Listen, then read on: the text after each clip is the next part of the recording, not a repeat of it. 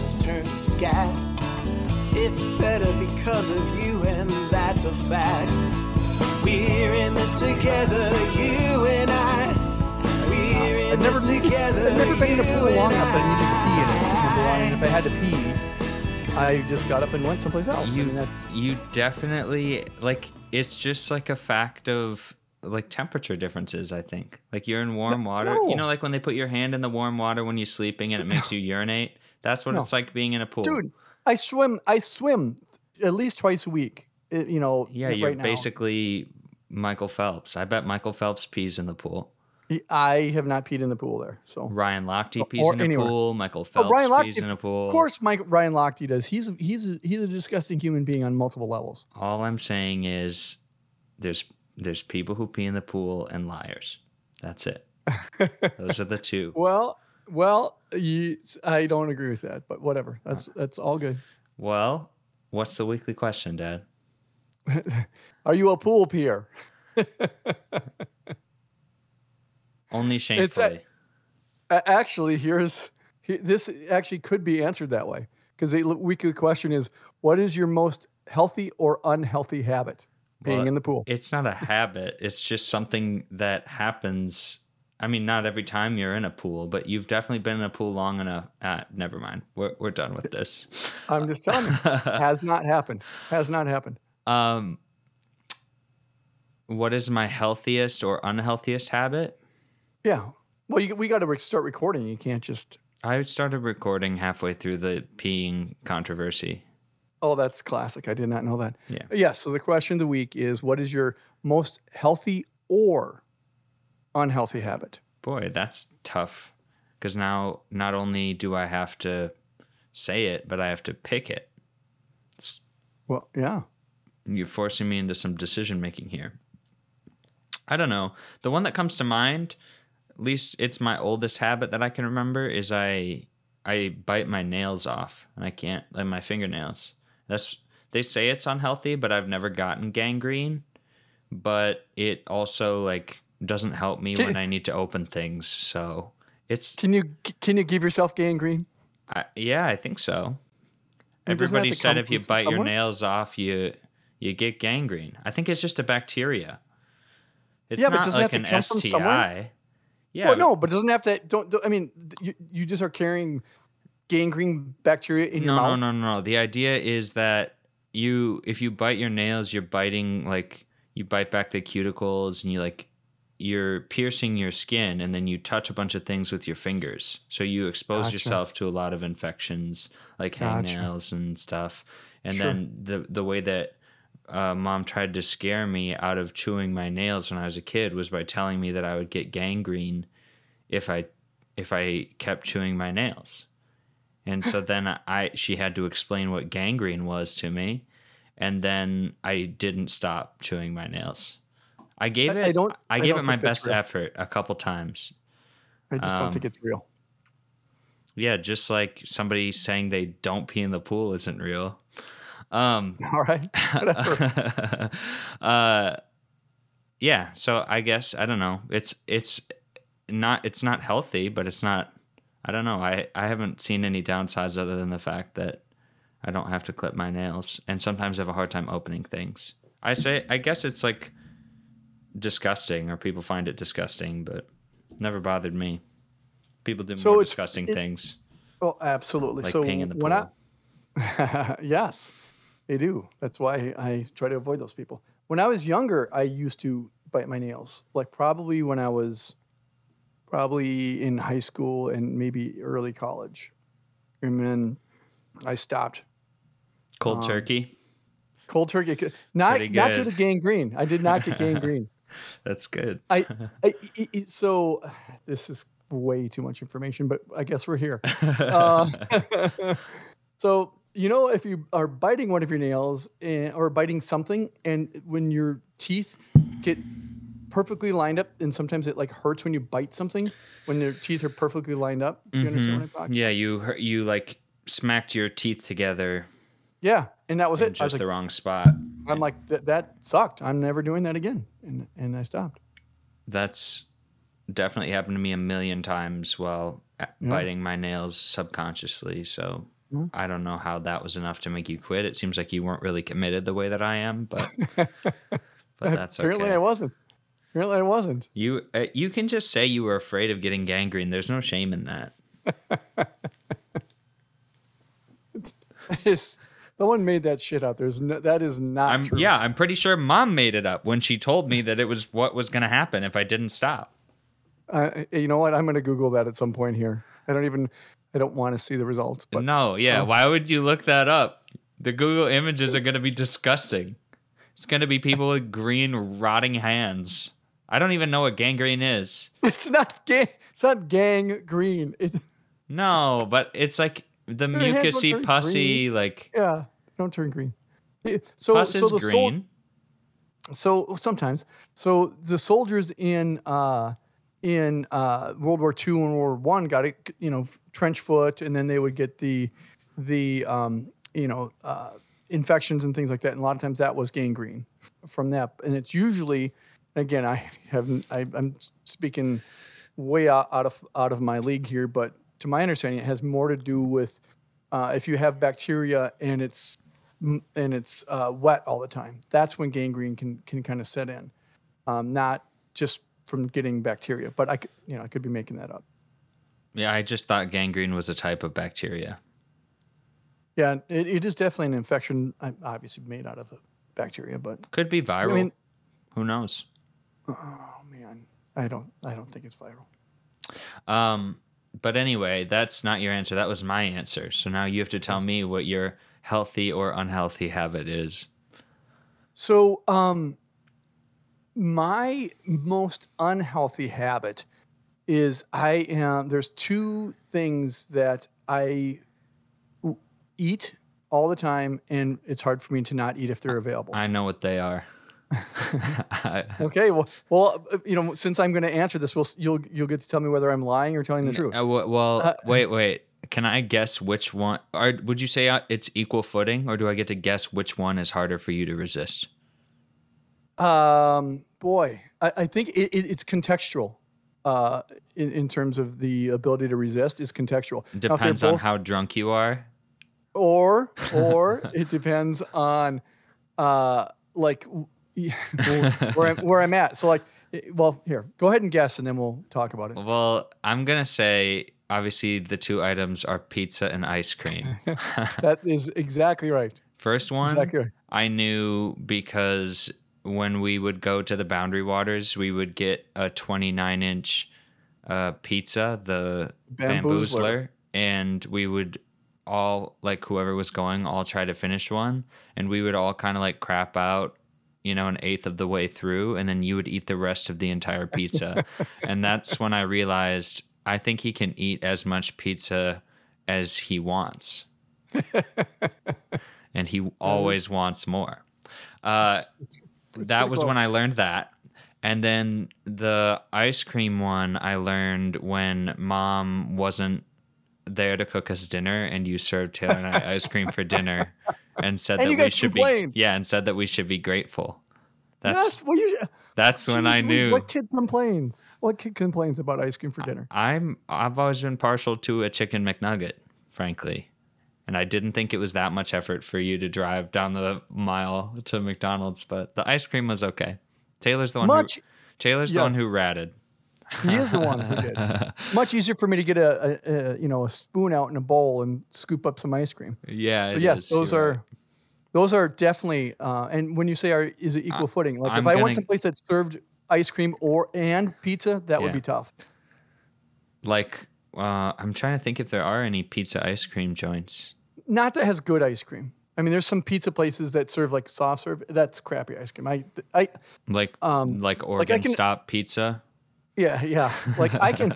Well, and that's also pizza that I could stop eating as well. The pizza, it can't just be any pizza. But yeah, so if it's decent ice cream and decent pizza, I can eat almost unlimited amounts. Where's the line for decent? Like if you don't like Papa John's, you don't like Little Caesars. Does anyone? No. Sorry. I mean, apparently, but not that I've met. So like, how do you know like if you can binge the pizza or not binge the pizza? Is it on site? Do you have to have at least tasted it once before? Right. Yep. I have to have had it. You know, obviously our favorite place down here to eat pizza is Spinato's. As you know, Shout out. I can certainly I can certainly eat a lot of Spinato's pizza. That I could eat. Whereas if we went to some other place, which I can't even think of, that let's say, what's the place that was across from Spinato's? Vito's. Vito's. That pizza, there's a very limited amount I can eat. Yeah. But if it's something that I like. Now, here's the other thing though. So the Bamboozler, it's not like that pizza at the Vermilion Club was the top pizza I've ever had in my life. Right. That's what I was wondering. I was like, that's not, I've certainly not an amazing pizza, but you could eat the entire thing without complaining. So some of it is the way that their cheese is. So obviously it's mozzarella, but the way that cheese is and the way that the crust is, it's very thin crust, obviously. And the way the cheese is melted, it has a different way. I can eat it a lot differently. That's part of the reason why, like Papa John's, I don't like hand tossed pizza. I either like deep dish or thin. I like hand tossed a lot, but I've liked thin more in the last few years, which I was surprised to find out because I kind of didn't like it for a long time. I still don't like crunchy thin pizza. I like it's got to be like bendy. All the pizza places in Milwaukee, they have really, really thin crust, but it's really floppy. It doesn't tear apart, but it's floppy, and you can like fold the squares and like eat them. It's amazing. That is exactly the kind of pizza that I'm looking for that I can eat a lot of. That you described it, you caught it. If it's crackle crust pizza, first of all, I don't even like that kind of crust because it reminds me of, oh, yuck. These memories. So when I was growing up, one of the things that Grandma Johnson would buy for Becky, because she knew that I did not like these, but she used to buy, and I think you've had them before too, they're the Totino's party pizzas. Oh, those are Jake's favorite type of pizza. Oh, that's the worst pizza. I know. I know. Horrible. I thought Jake had bought a bunch of pizza rolls. Sure. And because like I saw a bunch of Totino stuff, and then I was like, "Oh, you bought pizza rolls?" And he's like, "No, I bought pizzas." And I was like, "What are the Totinos?" And he was like, "Oh, I got the pizzas." And I was like, "You got the party pizza, the Totino's party pizza?" He's like, "Yeah, these are my favorite." And immediately my perception of him changed. Yeah, those it's hard. I don't blame you. Sorry, Jake. Well, there's two kinds of people: people who say that they like Totino's, and people who are lying about liking it, I guess. No. Ugh. This is not a peeing in the pool type of pizza. It tastes like if you drank the pee in the pool. But horrible. But chlorinated urine. That's what those taste like. Auntie Becky loved them. She loved crunchy. those things. Her and Jake would get along. Oh, and I can just think of it because for a little while, Totino's developed this one that you could put in the microwave. Like that in itself sounds dumb. Jake microwaves his. Yeah, so there's like the reflective material that you put it on top of, and it's supposed to make it crunchier. And I'm like, even if it does, that's making it worse. They're still rocking those. Oh, no, I mean I can't like. It's like eating like I like matzah bread or whatever, like the crust, like the unleavened bread. I like that, but that's a different thing. I don't want to melt like red sauce and cheese on it and like eat it like that. Just have no interest. That's horrible. And I felt like sometimes it was hit or miss. The places they would overdo the pizza, and then it would be a crunchy crust, and then I was like, this is disgusting. So then I learned to love hand tossed, but you're right. It's hard to find a good hand tossed pizza at most places. Right. Yeah. So and then from an ice cream perspective, I like a lot of ice cream. You're indiscriminate about ice cream. No, I mean, I will eat almost any ice cream. You're but there's some places very less. You're way less picky about your ice cream than you are about your. That's correct. That's correct. Your pizza. So I mean, I think you know this, but because I've shared this with you before. But when I was growing up, I ice cream every single day, literally every single day of my life. It's a From the time I miracle was- you have your natural teeth, because like the way you tell stories about yourself, like, oh, I ate ice cream every single day. I ate an entire 12, or I drank an entire 12 pack Yeah. of soda every single Oh, day for like 20 yep. years. I was like, man, Yeah. pretty good dental genes. You don't even go to the dentist that often. Not as often as any of us should. No, definitely. I mean, not. I haven't been to the dentist in 9 years. Yeah. So you and I are probably in about the same. Yeah, stratosphere. I'm worried about my teeth in the future, but hey, maybe I got the good genes. I will tell you, you might. I mean, if you got Grandma Johnson's genes, you're screwed from that. But Right. Grandpa Johnson, he's got the same teeth he's always had. I don't know. I mean, his teeth are. I mean, he's 87 and he's Yeah. got all his natural teeth. I mean, that's- I brush and floss and stuff, and every time I go there, that's all they tell me to do. But yeah. they haven't given me a teeth cleaning in a long time, so I don't know. We'll see. I probably got Shout like out to Dr. Munson. 7 cavities, and I just am not getting them addressed. I'm gonna have gum rot and then die of gangrene. That's gingivitis when you have it in the mouth. Oh, gangrene's gingivitis when it's in the mouth. See, so Sure. maybe Well- I'll get gingivitis and then I'll bite my nails and I'll get gangrene from my gingivitis infested jaw. I don't know. It's always possible. I got the combo going. Plus, I hear that this might be a lie too, but you get an overbite over time from biting your nails. Yeah, but again, I have no idea. That's These are something I'm just not- I all wanna- things people make up to like make you feel bad about something you're addicted to. Oh well. Absolutely. Sorry, gang. I'm out here biting my nails. If I die of gangrene, at least I will have died happy. Or soothed, I Awesome. guess. I don't know that biting my nails makes me happy, but it calms me down. I don't know. I was gonna say it makes you happy, huh? That's an interesting. No. But I'll be happy to have kept my integrity and not just quit because I was afraid of some gangrene infestation that my mom made up. She absolutely did. There's absolutely zero chance that that's actually legit. Good weekly question. Yeah, good stuff. All right, should we just jump into it though? I'm ready. Yeah. I've been Yeah. waiting. So instead of the feature story this week, we are going to combine it with This Week in Media. And we're both going to talk about the same This Week in Media because it's going to be a discussion about our thoughts on the brand new Matt Reeves Batman. Or The Batman, as it's. The Batman, as it's actually titled. And you saw it. When did you see it, Pop? I saw it opening weekend, so a week and a half ago on a Saturday morning. And I saw it on a Sunday matinee yesterday. Nice. Uh, And I'm betting that I saw it in IMAX and you did not. I absolutely did not. Let me ask, how much did your ticket cost? So it was funny because I saw it before noon, and on opening weekend they were pushing a special for 20% off if you saw it in IMAX. Okay. My ticket was $14. My ticket was $10.75. Nice.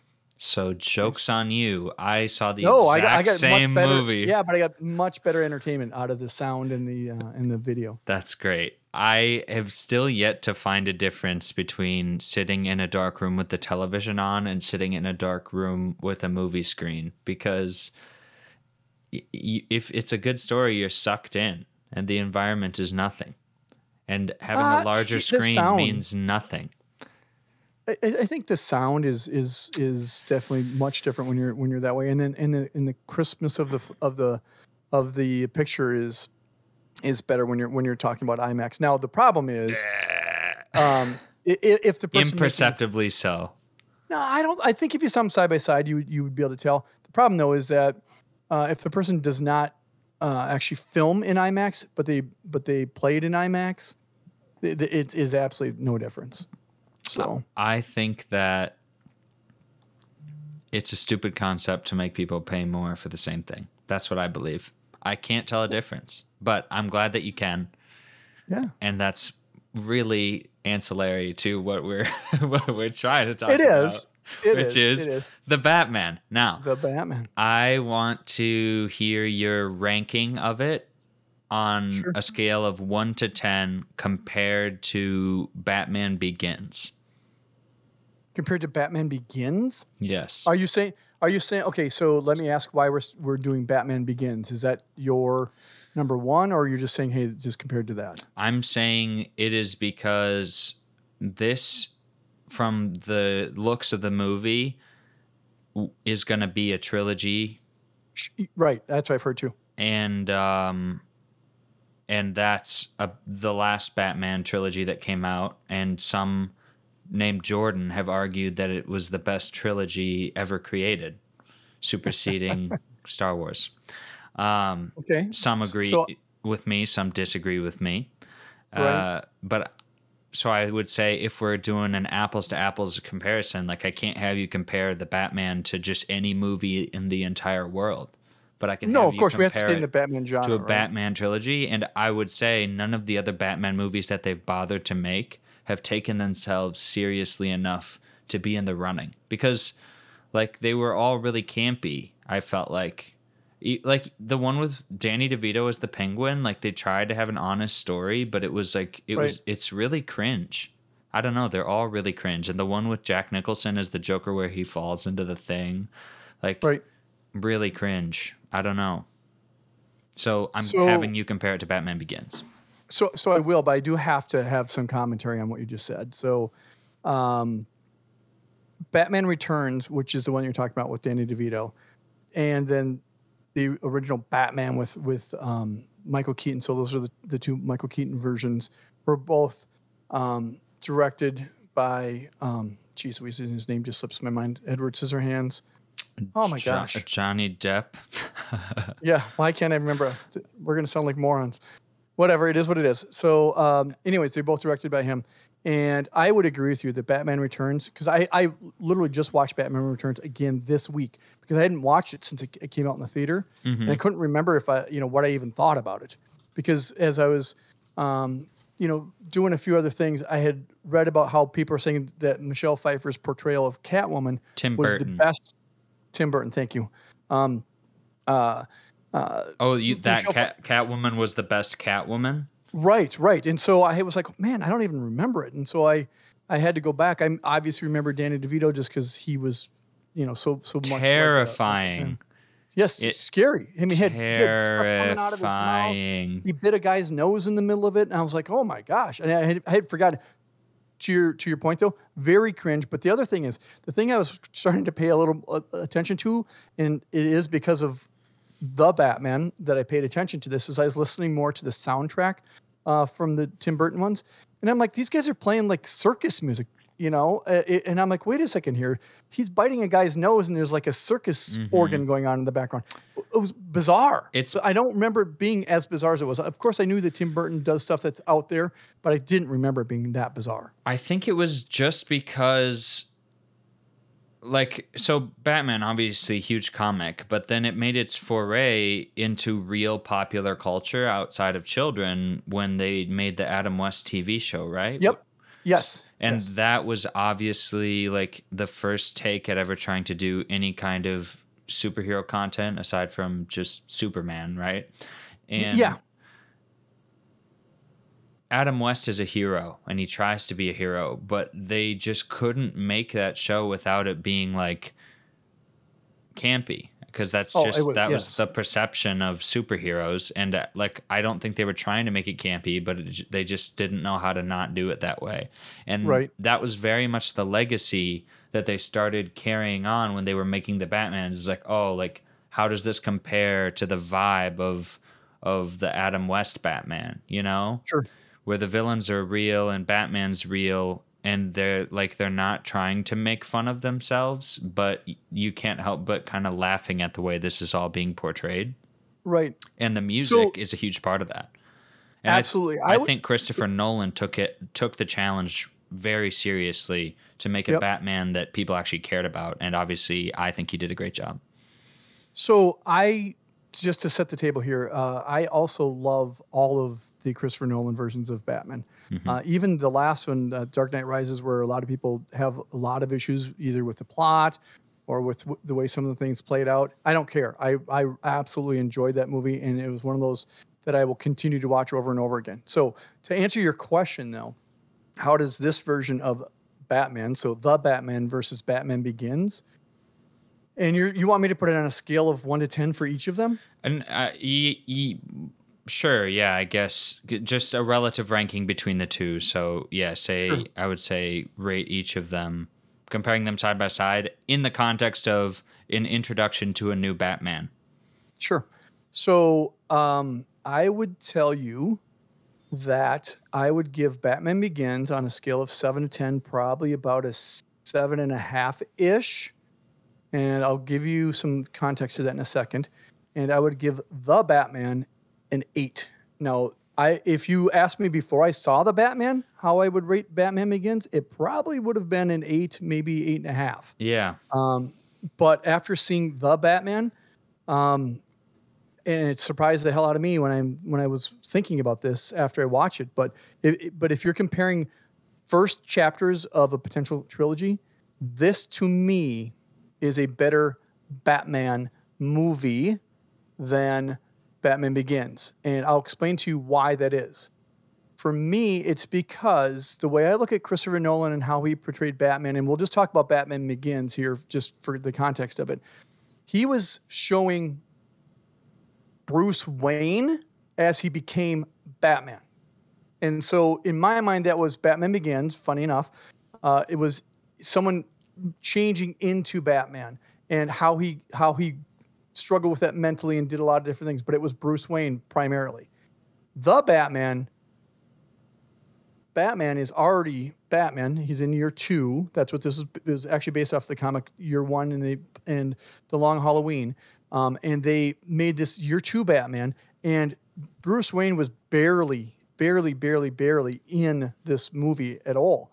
And so for me, as a Batman movie, this is a better Batman movie. Now, if we talk about overall movies, that gets a little bit different. But in terms of a Batman movie, I liked this one better. We can get more into why, but I want to see what your take is on the same question. Yeah, so yours seems to be some kind of linguistic argument about how present Batman is in the film, but I'll say this. I completely mirror you. I would give, if The Dark Knight is a 10, one of the best movies ever created. Yes, you and I are on the same page there. Then I would have given Batman Begins an 8. Yep. Because it's not as good as The Dark Knight, but it is an amazing movie standalone. Absolutely. Yes. And I was expecting to not like this at all, the Batman, right. Because I'd seen Robert Pattinson only in one other movie, really, which was Tenet. Oh, sure. And I thought he was good in that, but I was like, boy, that's a leap. You know, you got to be vengeance, right? You got to be vengeance. Yes. And I just didn't get the vibe. I'd never seen the Twilight movies, so maybe neither have I. Maybe those are really like convincing performances. He hated them. He hates those. Yeah. He actually flat out says he doesn't like those. Anyway, so but I committed to myself that I would go in like with an open mind and give it an honest chance. And even from the very beginning, I was amazed at how well Matt Reeves executed. Like, you're given a big task and you're expected to deliver, and he absolutely did in a way that most DC movies of late have not. And the reason for me that maybe I'm not ready to say that Robert Pattinson is a better Batman than Christian Bale, but the written character of Batman in this really makes more sense as Batman goes. Like, he's an emo guy who is not charismatic. He's very misunderstood, and he doesn't know how to express himself. Yes. And with Christopher Nolan's Batman, we had this more cavalier American Psycho type of Bruce Wayne Batman, which, you know, is like amazing. But the whole point that Matt Reeves took with this movie was to say, this guy's not a hero. Right. Like, the whole point of this movie was, He's not a hero. He's trying to make up his own version of justice as a vigilante, and vigilanteism doesn't work. That was the whole statement of this movie. And I thought that was such a refreshing view within the superhero space. And it makes perfect sense to do it with someone like Batman, whose motivations for doing what he does stem from a deep mental illness, right? And you can see that. Well, yeah. Well, he dresses up like a bat, for goodness sakes. I mean, I love Batman. He's one of my favorite, characters, but he dresses up he's walking around a city dressed like a giant bat. He's not a superhero in the conventional sense where he has a special power and has to don this certain identity. He picked to be a bat. That's really weird. Yes. Yeah. So you articulated the exact thoughts that I had about Christian Bale and Batman Begins and the Batman better than I did. That's exactly how I feel. He is absolutely an emo character, and they showed that in this. And I think that Robert Pattinson, the way he handled that character, did a great job of being that emo Batman. And when he took off the mask, to me, this is one of the things that, and it seems like a silly thing, but it is an important thing. When he took off the cowl, he was the eye makeup was dripping. Mm-hmm. And if you go back and watch any other Batman movie, that doesn't happen. They take off the cowl and they look so handsome, and you're like, and he even when he was cruising around the city, when he had his bat suit in his backpack, he was cruising around the city. He had the mask over his face, and the eye makeup was dripping. And I even noticed that when he went to the funeral, it looked like his eyes were a little bit darker, and that could have been because he was exhausted and he had so much pressure on him. Well, he's an insomniac, right? He can't sleep. Yes. He's out all night being vengeance, and then in the daytime, he's not fulfilling his obligations, but he's reviewing the footage from the night before and writing it all down. It was amazing. I don't know how they came up with this screenplay, but I can't say enough about it. I think I didn't list what my number would be for the Batman. Right, you didn't. I was wondering. I'm gonna put it at an 8.5. Sure, I can get behind that. And if they really knock the next one out of the park, it's really gonna be fighting for my love of Christian Bale and Christopher Nolan. I mean, they're definitely different, and they're both amazing in their own right. Yes. I just wasn't expecting this to be so amazing. Me either. So just on a Pattinson perspective, so I know you're a big fan of A24 movies. Yes. And I like them as well. So Matt Reeves, the movie that he watched Pattinson in that told him he could be Batman was Good Times. So if you haven't watched that. I haven't seen it. So watch that movie, and that is what told him he could play Batman. And there's kind of a nod to that movie at the very beginning. I think it's the store that the one guy with a mask goes into rob. I think it's called like Good Time Store or Good Time Grocery or something like that. And that was kind of the nod to that movie. Can I ask something? Yeah. Do you just Google Easter eggs after every movie you watch? Because you always know 17 different Easter eggs, and you must listen to something or watch or read something. No, so some of it is me, Jordan. Beyond ice cream and pizza, I also like to watch movies, and I like to watch bad movies, and I like to watch good movies. So I watch a lot of movies. But part of what I do at that point in time is I start to understand, okay, Robert Pattinson, who is this guy, and why is he trying to be Batman? And so I started reading about Matt Reeves and kind of how he came up with this. And we might get into this a little bit later on in terms of some of the stuff some of the content that's in this movie and where Matt Reeves was coming from. So I actually listened after I watched The Batman. Mm-hmm. On the way home, I downloaded a podcast that he was on and listened to him. And he didn't talk about Good Time and stuff, but I had seen that movie, and it's like, oh, that's a nod to that. So one of the things you just mentioned is you said you don't know how he came up with the screenplay, and here is how he came up with it. So like I referenced the comic. There was a series, I think it was written by Robert Miller.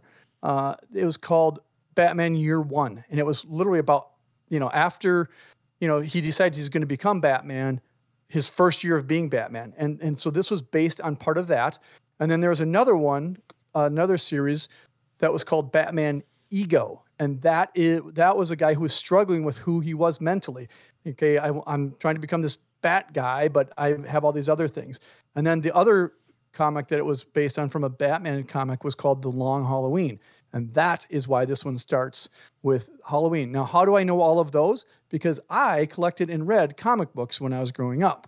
And so I didn't own any of those, but I had friends who owned those and loaned them to me.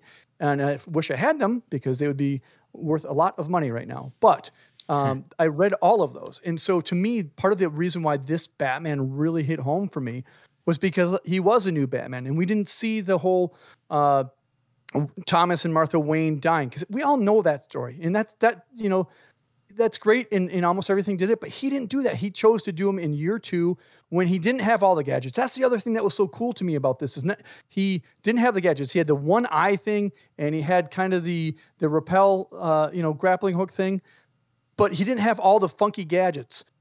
But you also hit on this. He is a guy who was journaling. Batman was journaling. Holy crap. Think about that. And they were really emo journals that I would write and not show to anybody. Yes.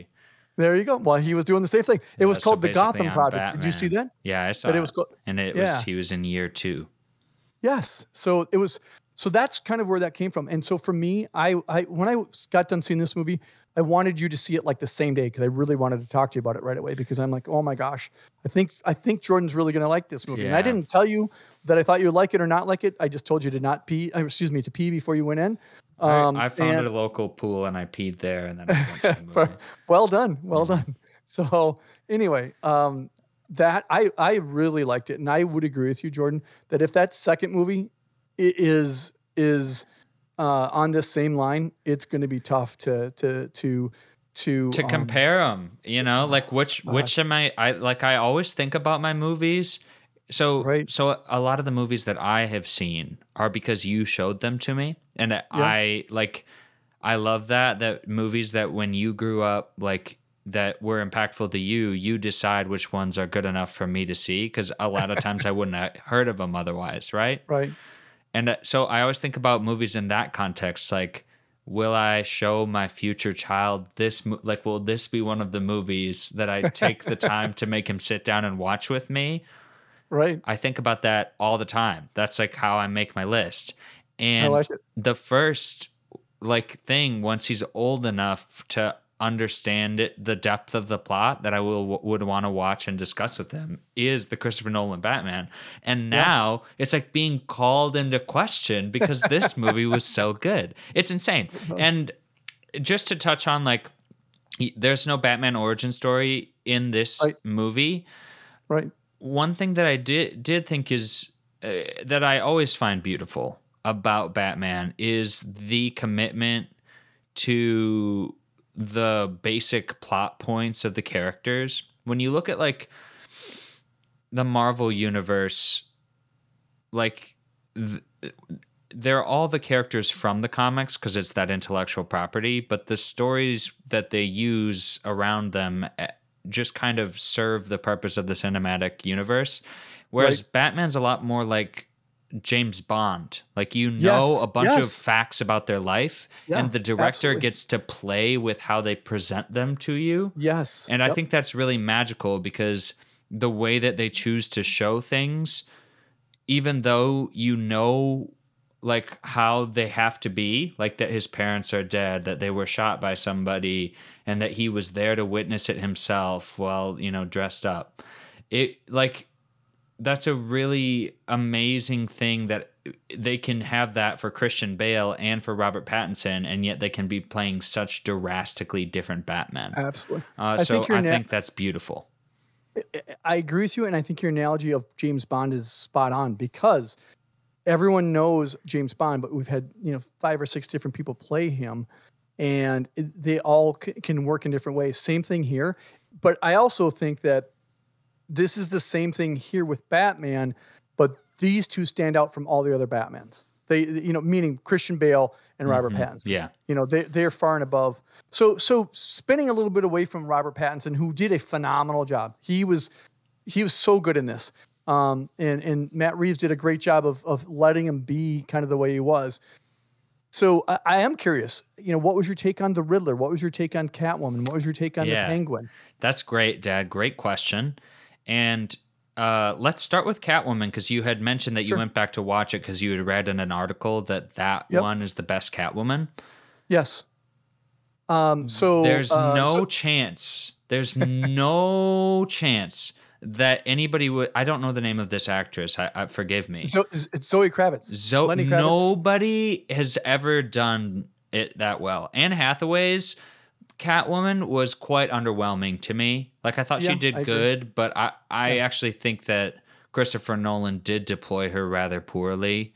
And that other one, like, she's just sex appeal, but has no, like, actual character to her, I feel like. That other one? Yeah, the one from Batman Forever, Batman Returns, or whatever. Batman Returns, Michelle Pfeiffer, yeah. Yeah, Michelle Pfeiffer. I don't think that I don't even think that she was as good as Anne Hathaway.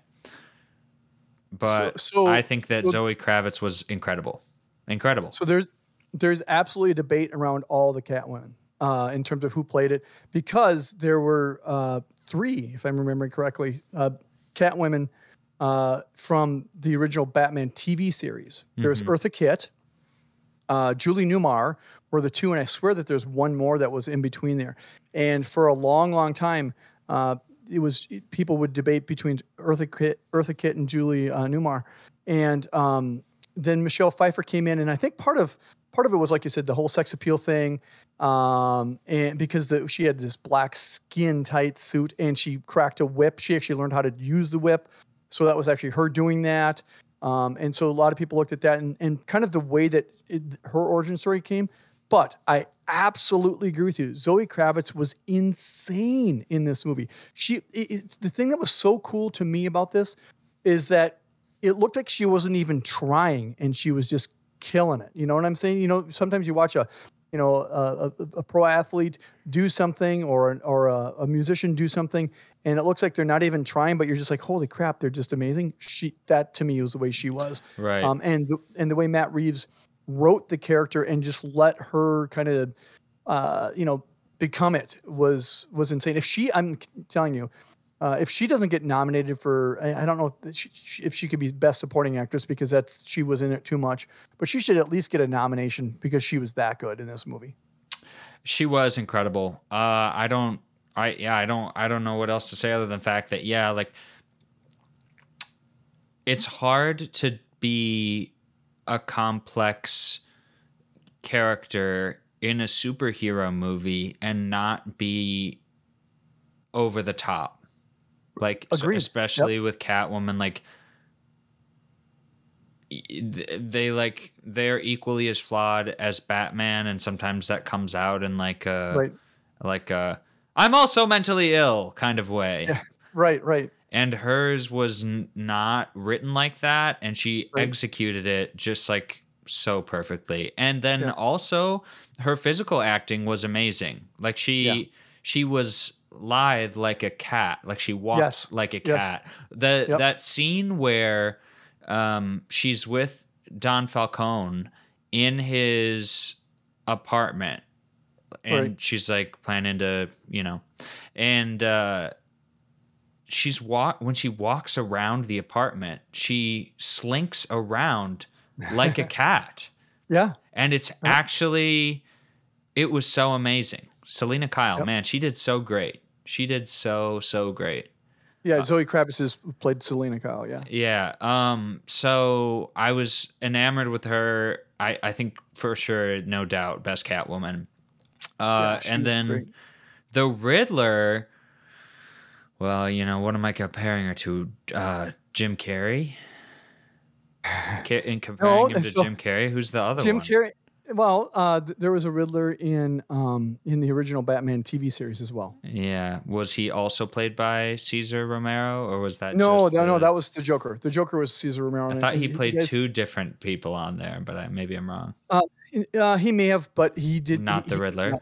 No, the Riddler was, his name escapes me, but he was a Jim Carrey. Jim Carrey based his Riddler off of that guy. Yeah, they both wore. Didn't the Riddler in the TV show wear that thing that Jim Carrey wears? Yeah, he had like a leotard. Yeah, with, the leotard a green with leotard with the black question marks on it. Yes, and then he had like a purple, like just only like an eye mask. Okay, so here's what I'll say about Jim Carrey's Riddler was very unsettling as well, because everything that Jim Carrey is in makes me a little unsettled.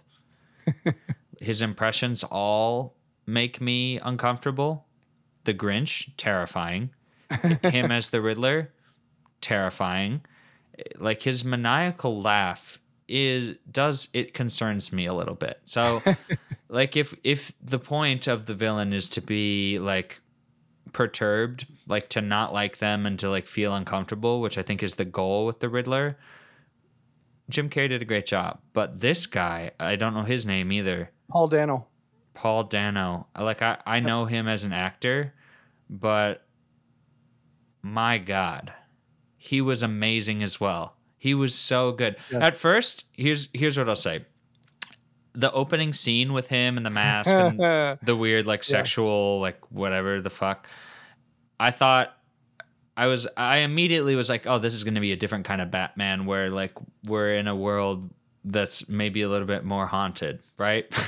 Sure. Not just in a Halloween sense, but just like there's real problems that happen in the real world that are happening here. Like he profiled the Riddler like a real serial killer.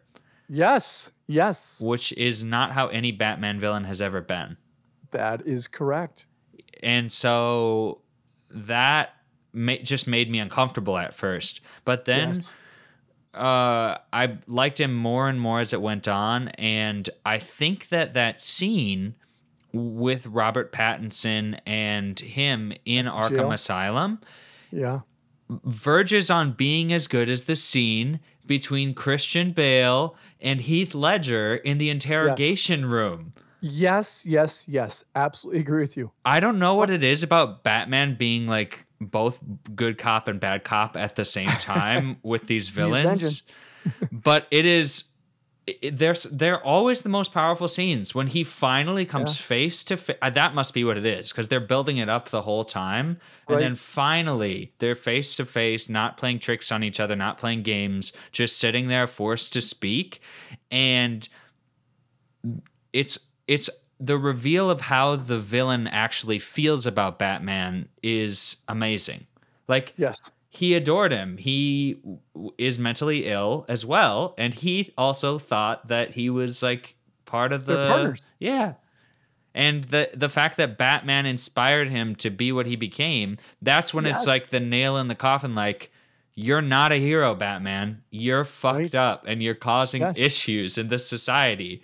Vigilantism is not a good thing, because then people start thinking they can commit crimes in the name of whatever sense of justice they have. And even if your justice is right, you can't guarantee that everybody you empower will also be just. And like that was like, this just put it on like now like Francis Ford Coppola level of like there's deeper meaning to this, and like it has more significance, which is why I read. It's why I watch movies. I don't care so much about the entertainment value, the explosions and stuff. That was all in here too. I 100% care about relating every piece of media that I see to the human experience. That's what I like in movies. And this was such a powerful critique of Batman that that was what it was. When he finally understood that he had created the Riddler, and then all the things blew up, it was like, oh, I fell in love with it right there. So that was the thing that was interesting to me, is that you got to see him change as Batman throughout the movie, because right at the beginning, right? So he came up and helped the guy out of the subway, and the guy says, "Who are you?" And what was his reply? "I am vengeance." Yeah. Right? And then at the end of the movie, once he had that scene with the Riddler and he realized that, oh no, I just spawned this guy and all this guy did, you could see in his face and his actions that he's like, I can't be vengeance anymore. I actually have to try to be a hero and try and figure out a way to actually help the city instead of and he's not there yet, right? This is year 2, and he just discovered that. So he hopefully by movie 3 he'll figure out how to do that. But that was crazy. But one other thing that I thought was cool. These are a couple things that I picked up when I was watching the movie as well. So when that opening scene, obviously Matt Reeves was totally going for you to go, oh, that's Bruce Wayne and Thomas Wayne and all that kind of stuff. That's the little Bruce Wayne. And they've got the Riddler just watching all that stuff through his binoculars, and and things are fogging up. And then like 10 minutes later, Batman's doing the same thing. Yeah. With Selena Kyle. Yeah. And you're like, oh my gosh, that connection of those two being like, the same on the same wavelength, two different sides of the same coin was like that hit home. And then the other thing that was just insane to me, and this is where people who are good filmmakers put this stuff in there and you see it and you're like, wow, that was crazy. So they are showing the mayor, right? And there's this storm going on. You just got to see the Riddler watching him through the thing, and then suddenly the light flashes and the Riddler is right behind him. Yeah. And you're like, holy shnikes. And you don't know that it's the Riddler, right? No. Because I was like, who is that? I was like, okay, is this like some henchman that the Riddler has like retrieved? Because again, in context, like I could only compare it to the Jim Carrey and the episodes of the TV show I'd seen. And and it was just I was like, this guy's creepy. Who's this guy? Like, I haven't read the comics, so I don't know if this guy, and I was like, is that an ice pick? What the fuck is that thing? It ended up being a carpeting tool or whatever. Yep. But it was just so weird. But yeah, yes. I thought he was amazing. Paul Dano did an amazing job. And I liked how they just I don't know.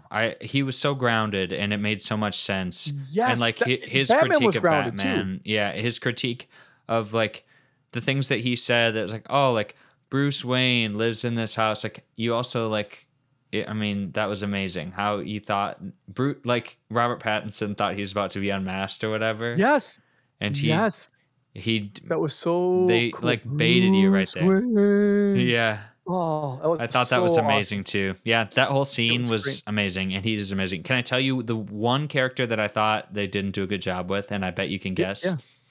I'll let you tell Pennyworth. Yeah. Oh, yes. They missed the mark on that. And Andy Serkis, I like Andy Serkis, and he does a good job. And he's worked with Matt Reeves a ton, right? So Matt Reeves, I don't know if you know this, he did the most recent Planet of the Apes movies, and he also did Cloverfield. But Andy Serkis he's in the Planet of the Apes movies, and so those guys work together. I think they missed the mark on him. Yeah. I don't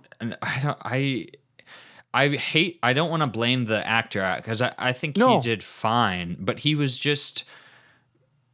He's one of the elements of the story every Batman story that I think is actually important, right? Yes. The origin story, we all know it. And so, yes, it may be fun for you to use it to your advantage and start the story off in a certain way. And to the same point, you can skip it and people will understand where Batman came from. There's no risk there.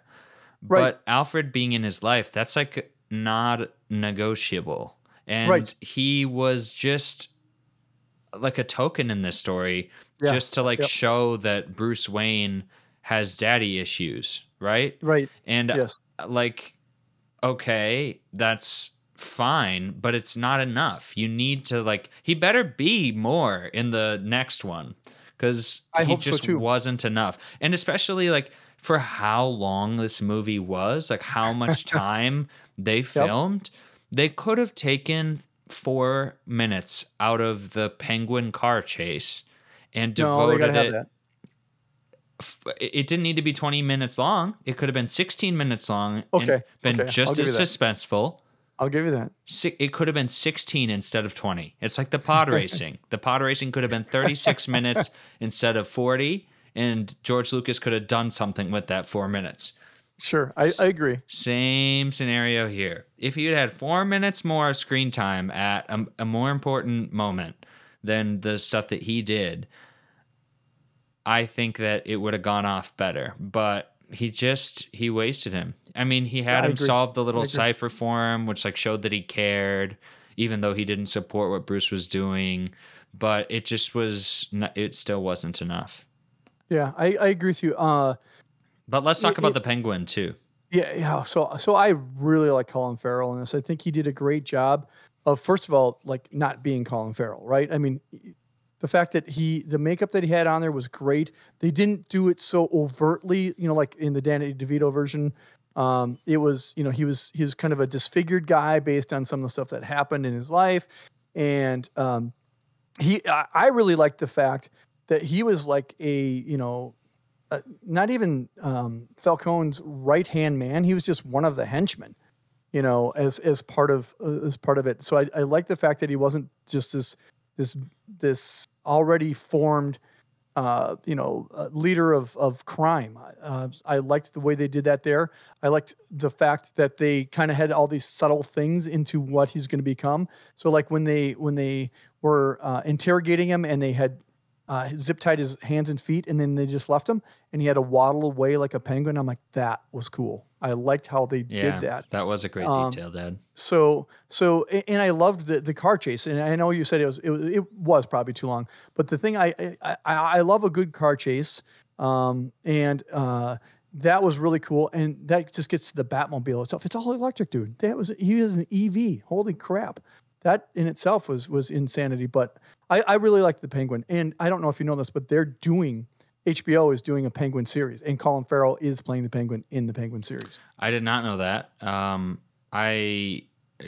I did like the car chase. That was not my statement was not that it was bad. My point was, for how gratuitous Matt Reeves chose to be with some of these sequences, like the entire like flooding of Gotham that Square was a weak Garden. Like, yeah. I get it. Like, I think it's amazing to show how much the world can fall apart here, and make it realistic. Like the car chase, I mean, realistic to a degree, but more realistic than the Christopher Nolan one, right?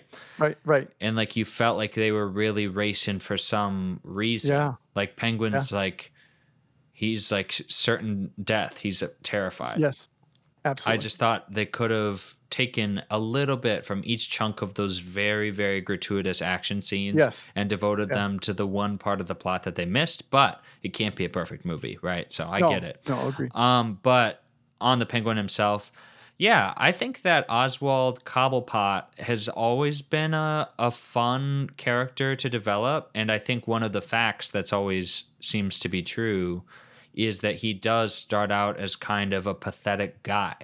And I think that he's portrayed that way in that TV show Gotham. Yes. He's portrayed that way in the Danny DeVito one with his mom issues. And he's portrayed that way in this one. I mean, he's like you said, he's just some low-level enforcer. And I think that's one of the facts. But the way that you present it can be different and be special. And I think that they did it in a very special way. And before you just said that it was Colin Farrell, who I know who he is, but I didn't know that it was Colin Farrell. Because you know me, I don't watch trailers. I don't stay for the credits. I do nothing. Right. So I didn't even know that it was him until you just said that. And that's amazing that that was him, because he did a great job acting. He was phenomenal. So I normally, as you know, I like to watch trailers. This is a movie I did not watch a trailer on. So I went into this in a Jordan-like state. I had not seen a trailer. I had seen pictures, because it was hard to be on the internet or be in the world today and not see photos of some of this stuff. And so I saw that, but I absolutely did not watch a trailer. And part of it was because I wanted to, like you said at the very beginning of this discussion, I wanted to go into it with like a clean slate, because I really wanted to try to compare it to the ones that I thought were top notch. And so I went into this, and that's why I think I'm just even more blown away, because all this stuff was brand spanking new to my eyes and to my thought process, and I loved it. So yeah, it was really amazing. Trying to think what else. I would say in general, it's hard to compare Christopher Nolan's cinematic style with the Matt Reeves cinematic style, because obviously they were going for something so different, where sometimes the filmmaker wants you to feel like there's there's no wall, like they break the fourth Right. wall. And I don't mean in the sense that the character looks at the camera and is talking to you, but like you're literally immersed into the world because they try to make it look as much like the real world as possible. Right. And if you think about any Christopher Nolan movie outside of, and I would say even Inception, like the concept is not for you like to believe that it could happen in your world, but to feel like you're inside of his story, I think is very important to the way that Christopher Nolan films things. Exactly. And that's why he's Yes. so dogmatic about how he films things. Yes. Matt Reeves didn't have that constraint. He treated it more like he was making a movie, you know? Yes. Like Yep. it was more cartoony the way that he shot things, and it was very cool because sometimes it felt like even though you were watching a movie, you were watching an illustration, like a Yes. very high depth Yeah. illustration of this other world. Especially in IMAX. See how much I appreciated it, and I didn't even see it in IMAX. But I liked the cartoony vibe for this Batman, and I also liked the vibe that Christopher Nolan went with for his Batman. So I think each were suited better to the story that was written. But I will Right. say I absolutely loved the cinematography of this movie. I thought it was very great, and they had some amazing shots outside of the Yes. action scenes, just some of the transitions. And that one that you specifically mentioned where both the Riddler and Batman are stalking their prey or whatever you want Yeah. to call it is quite an interesting, like the things that you can tell. The other one that was amazing, it told an entire love story without a single word being exchanged, was when Batman and Catwoman, when she decides to leave the city and he decides to stay, and they get on the Yes. motorcycles and they ride out together, and they're like trying to race each other kind of and catch up with each other. And then Yes. they pull up to the intersection and they turn opposite ways and begrudgingly go. Yes. You can tell that it was two people who love each other breaking up, and Yes. or like misconnection, whatever you want to call it. Right. And they didn't say a single word. I think that's the most powerful thing that you can do in a movie is tell a story without dialogue. And that thing right there, I was like, man, this guy's a master. He's a master filmmaker. was- It's really amazing. It was you said it. I can't say it better. It was awesome. Other directors would have chosen to put in some kind of voiceover there. Yeah. And he just showed them riding out in silence other than the sound of the bikes and then turning. Right. And I was like, this is really top tier filmmaking.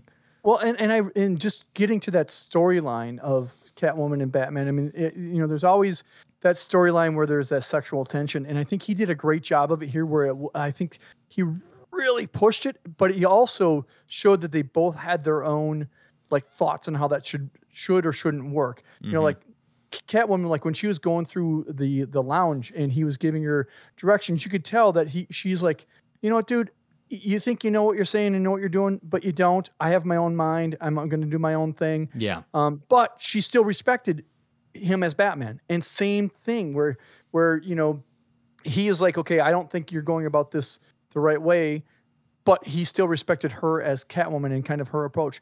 And I think that's where that tension worked really well. And then that played out at the end, like you said, with them riding off on their motorcycles, because he didn't have to say anything because they'd already done all of that stuff without, again, saying, oh, I really love you, or boy, I wish we could go away together. None of that stuff happened, but you felt it when you saw it. Exactly. It was insane. And It was that's insane. like, that's the one thing that a movie can do that a book can't, is tell a story without words. And Right. Unless it's a picture book, of course. But but I mean, that was when I knew. I was like, man, they couldn't have picked a better guy to make this version of Right. Batman, because this is Right. this is just of another level. So yeah, I now have to wait for the next one to come out, which is annoying. Going to be a lot of nails chewed off between now and then as I anxiously await it. Yeah. But amazing. 8 stars. And if the next one is this good or better, I mean, obviously it's going to have Gonna the be tough. Joker in it. So it'll be weird. It'll be weird to have to compare 1-to-1 a movie number 2 Right. that has a Joker in it versus a movie number 2 that also has a Joker in it. So Matt Reeves has not said that he for sure is going to be in that movie. That He could be in the third one. Right. They said that. So the actor's last name is like Keogh, the guy who kind of hinted at being the Joker at the end. Mm-hmm. And they asked Matt Reeves about that, and he said, "Yeah, there's no guarantee he's even going to be in the next movie." So it's possible, but you're right. That would be like a 1-to-1 like direct comparison. That would be kind of crazy because the Riddler's not going to go away either. Okay, so we talked about the Jim Carrey look and the look from the '66 show. I mean, this guy was like freaking scary with his winter army mask going on there, and his that was scary again. He was like a weird, like sex depraved criminal. Oh, like that was the vibe. Like they literally profiled a real serial killer and like turned him into the Riddler. That guy. Yeah. You literally could be like, oh my gosh, that's a guy I saw like walking down the street the other day. I mean, you literally felt like that could be real. Yeah, like you were watching some like reenactment, like when they do all those dramatic reenactments of like Ted Bundy and stuff. Yeah. That's how watching this felt. It was like they took like a real serial killer and made a dramatic portrayal of him, but they didn't. So how many people are going to be dressed like that next Halloween? Holy cow, that could be just. I'm not going out. Could be a little scary, man. I was scared. I was scared in the theater. I was like, man, if somebody walks into this mid-movie. I've never been scared in a movie before, but I was like, I'm scared. I don't know what's going on. Especially because of the way that it played out, right? In that he had his Twitch channel going, and all his henchmen dressed just like, hey, I got my cling wrap, and I've got my mask, and I've got my. And you could totally see when that started happening. I'm like, crap, I could really see this happening. I mean, it has in a less organized sense, like not bombs destroying a city and stuff, but a lot of these mass shootings come from kids who are, they disenfranchised with life, they feel, right. And that they've been wronged, and they join these communities where they're slowly brainwashed into believing that this is like some kind of sign of glory. Like these kids they're out there on 8chan talking to each other right now, radicalizing each other. And it was creepy how realistic that felt too. Yes. Yes, it absolutely was. I was sitting there in the theater, and like you said, you're not necessarily scared, but when I was watching that, I was scared. I was like, this literally could, I mean, like, some dude could walk in the theater right now and he could have seen the showing last night and said, "Oh, that was a great idea." It's like, oh, right. So, I mean, obviously that's happened before with Batman. Yeah, absolutely. And then this is like pushing it one step further because he put it in a real world context. It'd be hard to say that the way that Heath Ledger acted as Joker could be a real life human being, but there could definitely be a real life person who acts like this Riddler. Yes, that was insane. So just to kind of twist this, so we've obviously talked about all the stuff that we like. Just don't want to spend a ton of time on this because there's not a lot of stuff, but you hit on a couple of things. I thought that they spent too much time on the Gotham Square Garden story. I thought that absolutely could have been, I don't know, 5 or 10 minutes shorter. I understand that his henchmen had to come out. I understand that there's other things, but I thought that was just. I didn't think that was as tight of a finish as I kind of hoped it was going to be. Not that it was like super disappointing. It like, oh, this is really a bummer. I really can't stand this. It was just more. It wasn't. I didn't think it held up as well that section as well as the rest of the movie did. Otherwise, this movie to me was incredible. I liked the conclusion that Batman came to, that he needed to be hope and needed to stand for something different. And then it was weird because then he was going back to he went to Gotham. I keep wanting to say the Boston Garden because I live in Boston now. Even though it's based on Madison Square Garden, I keep wanting to call it the Boston Garden. I'm like, it's not Madison Square Garden. Which garden is it? The Boston Garden? No. But when he goes to Gotham Square Garden, then I was like, oh, he's gonna he'll save the day in a way that is like more hopeful or whatever the hell he thinks that means. Like, however he's going to do that. And you see that tenderness at the end where he is in the daylight dressed up as Batman, helping the girl who's terrified, which very sweet scene. Thought that was perfect. But they really stuck the knife in the back when they pulled up the mask of the rando and he was like, "Who are you?" And he said, "I am vengeance." Like, I Right. was like, I mean, I get it. Like, for the people who missed it when he was with the Riddler, the Yep. people who are really slow, like maybe they needed that. But like, Right. it seems like we already hit that point, and now Yes. we're past the point where now we're past the point of inflection, right? And we're supposed to be Absolutely. back on the come up, and Yep. they kind of dragged out like the tragedy of it, which Yep. has an effect, but I don't think it had the effect that as strong as they wanted it to be. And it just was Agreed. unfortunate, yeah, that was how they had to end the movie. Because say this about the Christian Bale Batman, the Christopher Nolan's, every ending of every one of those three movies is extremely satisfying. And I Yes, can watch absolutely. all three of them as standalone movies Right. and like not be disappointed in one or the other. And part of a great part of a movie is if it ends well.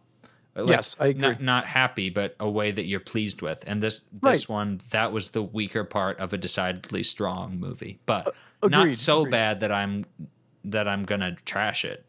Absolutely, totally agree. And to me, that you hit on the part to me that was the weakest piece was like you said, is like they had to beat you over the head with a bat with when they lifted the guy's mask and he was it was okay. He didn't even have to say it. You know that would, if he would have cut that, that would have even made it a little just a little bit stronger because. I understand what he's going for there because there are people who are a little slow on the uptake and they're not going to catch it. But yeah, otherwise, I mean, I am pumped for this to come on HBO Max. It's coming out. Oh, yeah. In about a month. I'm so And, excited to watch it again as well. I am. I don't rewatch a lot of movies that I've just seen in the theater, even when they're good. Like they don't make it to the list. I have a Right. list. Like I'll rewatch Sanctum or Shawshank Redemption an infinite number of times. This is a movie that I could rewatch over and over again. Yes, agreed. And I'm super pumped for it to be coming out. In fact, one of those things where I'll every now and then I'll go see a movie a couple times in a theater. Haven't done that for a little while, but I used to when I was younger. Go see movies over and over again because I like them a lot. This is a little. It's good enough to do that with. I just think that the time commitment for me is a little bit harder. So I'm very much looking forward to seeing it at home, and I guarantee you I'll watch it. Usually HBO does like it's on for 30 days and then it's off for 2 months and then it's back on again. In that 30 days, there's no question that I will watch it at least 3 times. So for sure once a week. It could be more. I just really liked it, and there's so many little things that show up in this movie that he does such a good job with. So yeah, I'm Seems pumped. like we both loved it, and it seems like Yeah. we're both excited for the future that they're taking Yeah. Batman. And Yes. I'm glad that DC has kind of changed their approach to the universe, and they're not necessarily trying to fit everything together like Marvel, because Right. Batman really should just be his own thing. And I like I that. agree. I really like I it. agree with you. He is a disturbed, superhero James Bond type of thing that just gets reincarnated over and over again. And I love it. And congrats to Matt Reeves and Robert Pattinson on Absolutely. a job well done. And Zoe Kravitz and whoever the guy who played Falcone, I thought he did a good job. John Turturro. Yeah, John Turturro. I like him in most things that he's in, but I like him in yes. that. I thought he played like a real the vibe of a mob boss was. So yeah, He was so good. it was all great. Well, I'm glad you liked it. I don't think we're gonna go on to the next stuff because we've been running kind of long here, but Yeah, that's no problem. but yeah, thanks for potting with me, Dad, and I'll be interested to hear if anybody other than Mom listens to this, what they thought of of the Batman as well. Well, I will be interested as well. I will tell you that, so my buddy Corey, he texted me and said, "Hey, let me know when you see it." And then he texted me and he said, for him, it is he loves the Christopher Nolan ones, but he's like, this for him right now already. He's like, this is the best Batman. And I said, well, I'm not there yet, but it's staying close. It's like 1A and 1B right now. That's for me. exactly okay. You know, Okay, that's so funny that you said that because I texted Jake. I said, so I saw Batman today and that shit slapped so hard. And then he said, yeah, it was so fucking good. I saw it yesterday. I said, emo Robert Pattinson is everything I wanted for Batman. He said, I know, right? He did so fucking well. And I said, now I'm glad you loved it too. And he said, I already know he's a better Batman than Christian Bale. And I said, I could see that, but I'm not there yet. Yep, exactly. Let him wow me with 2. I'm so partial to Christopher Nolan's Batman. Yes. It can't all be unraveled in a day. Yep. So that's so funny that our besties, same exact thing. Yep. And then we didn't. Good humor. That's great. I mean, I definitely, if you would have asked me last week if I was ready for this to be better than Batman Begins, I would have said I don't expect that at all. Right. And now I've already I didn't either. had that glass ceiling shattered, and now it's just up to the team to keep chugging along, because Absolutely. I want to be amazed.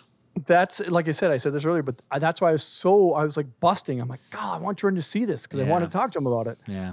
So it's good stuff. So amazing. Well, thanks for the pod. Like you said, we'll cut this one off at this point, and we have some other topics to cover with our next one. Yeah. We'll be back to it as normal next week, and we'll talk about why maybe there's been such a long gap between the podcast episodes too. All right. Have a good night, Dad. Bye. We'll see you. You and I.